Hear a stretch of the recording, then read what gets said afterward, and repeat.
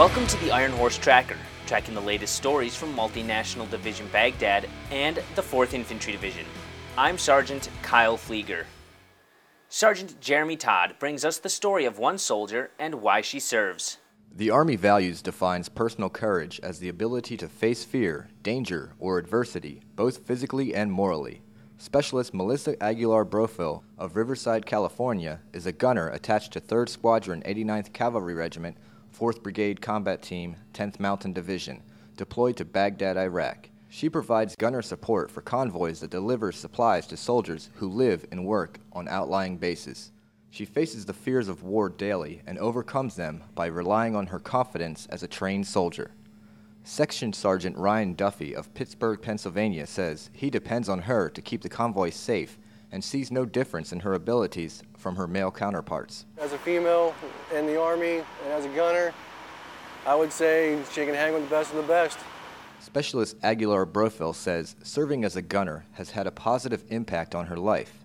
The ability to protect her brothers in arms allows her to cherish the act of selfless service. I like doing what I do, serving my country. I don't feel it's just my country, but honoring my family and letting them know that I can do a lot more than they expect. This is her second deployment since 2006 and is excited about going home soon.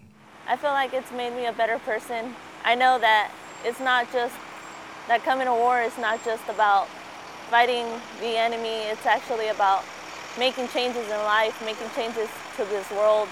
And maybe it's not just because I'm the smaller person in the military, you know.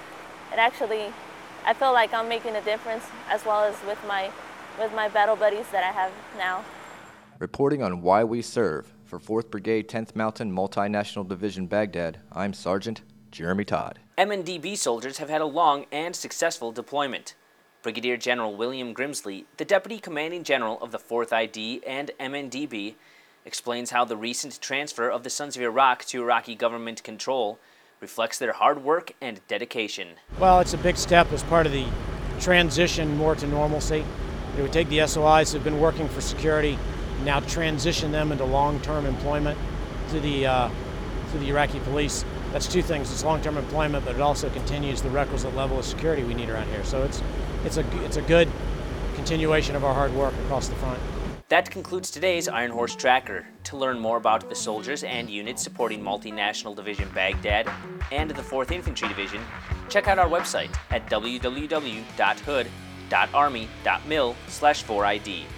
From Baghdad, I'm Sergeant Kyle Pflieger.